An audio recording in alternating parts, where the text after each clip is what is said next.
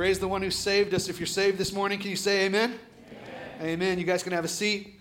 We are going to be looking at the book of Acts today. So if you have your Bible, you can open up to Acts chapter 1. Acts chapter 1, it's great to be with you guys. Man, you know, I feel rusty. I haven't preached for like 3 services that we've had. Thanks, Slothman and Phil Wing and Scott Dixon for covering these sermons while I was with my family for the holidays. So, yeah, I'm excited to get back in God's Word with my church family. I hope you guys are excited as well today. You know, as we get started, here's one thing that I know. I think that all of us like a good sequel, right? When it comes to movies, I think all of us like a good sequel. So, like, for me, I was raised in the 80s. Maybe some of you guys were raised in the 80s. I loved Karate Kid, right? Daniel LaRusso, Mr. Miyagi. Don't get it wrong. All right? I was testing you. All right? So here's the thing. Karate Kid 1, awesome.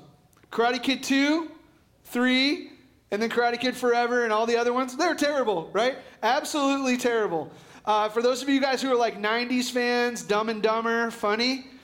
Dumb and Dumber 2, which was actually called Dumb and Dumberer, which is kind of funny. But the rest of the movie was like terrible, right? So we all love a good sequel. Sometimes sequels are absolutely terrible, but then every once in a while you get sequels that are good.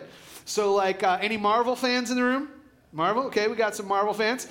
For me, okay, a few risky scenes notwithstanding, I thought Iron Man 1 was a good movie. They're very entertaining. Well, then you get Iron Man 2, and it's great. And by the time Iron Man 3 is like awesome, right? And so you have good sequels. Some of you guys are like, no, you know, Marvel's not my thing. Well, how about Toy Story? All right? Like, everybody loves Toy Story. Well, then Toy Story 2, Toy Story 3, just keep getting better and better, right? We all love a good sequel. Why am I telling you this? Here's why. Because as we start our new sermon series today on the book of Acts, some of you may be surprised to know that the book of Acts is actually a sequel, right? The book of Acts is actually a sequel. We see this right at the beginning of the book of Acts in Acts chapter 1, verse 1. So this is where we're going to start. If you have your Bible open, you can track. If you don't have your Bible, it'll be on the screen behind me.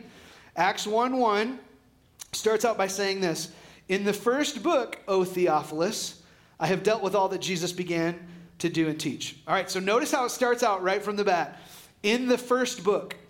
This means, what does this mean? This means that the book of Acts is not the first book written by this guy to Theophilus. All right, this is the second book. It's a follow-up book. It's a what? It's a sequel. Well, a sequel to what? We start to figure that out as we just make basic observations about verse 1. In the first book, O Theophilus, he says, I have dealt with all the things that Jesus began to do and teach. I have dealt with. Who's the I? Well, we're going to find out. Some hints give us a clear answer. He says, I have dealt with this, O Theophilus. So this is a second letter, a sequel addressed to Theophilus.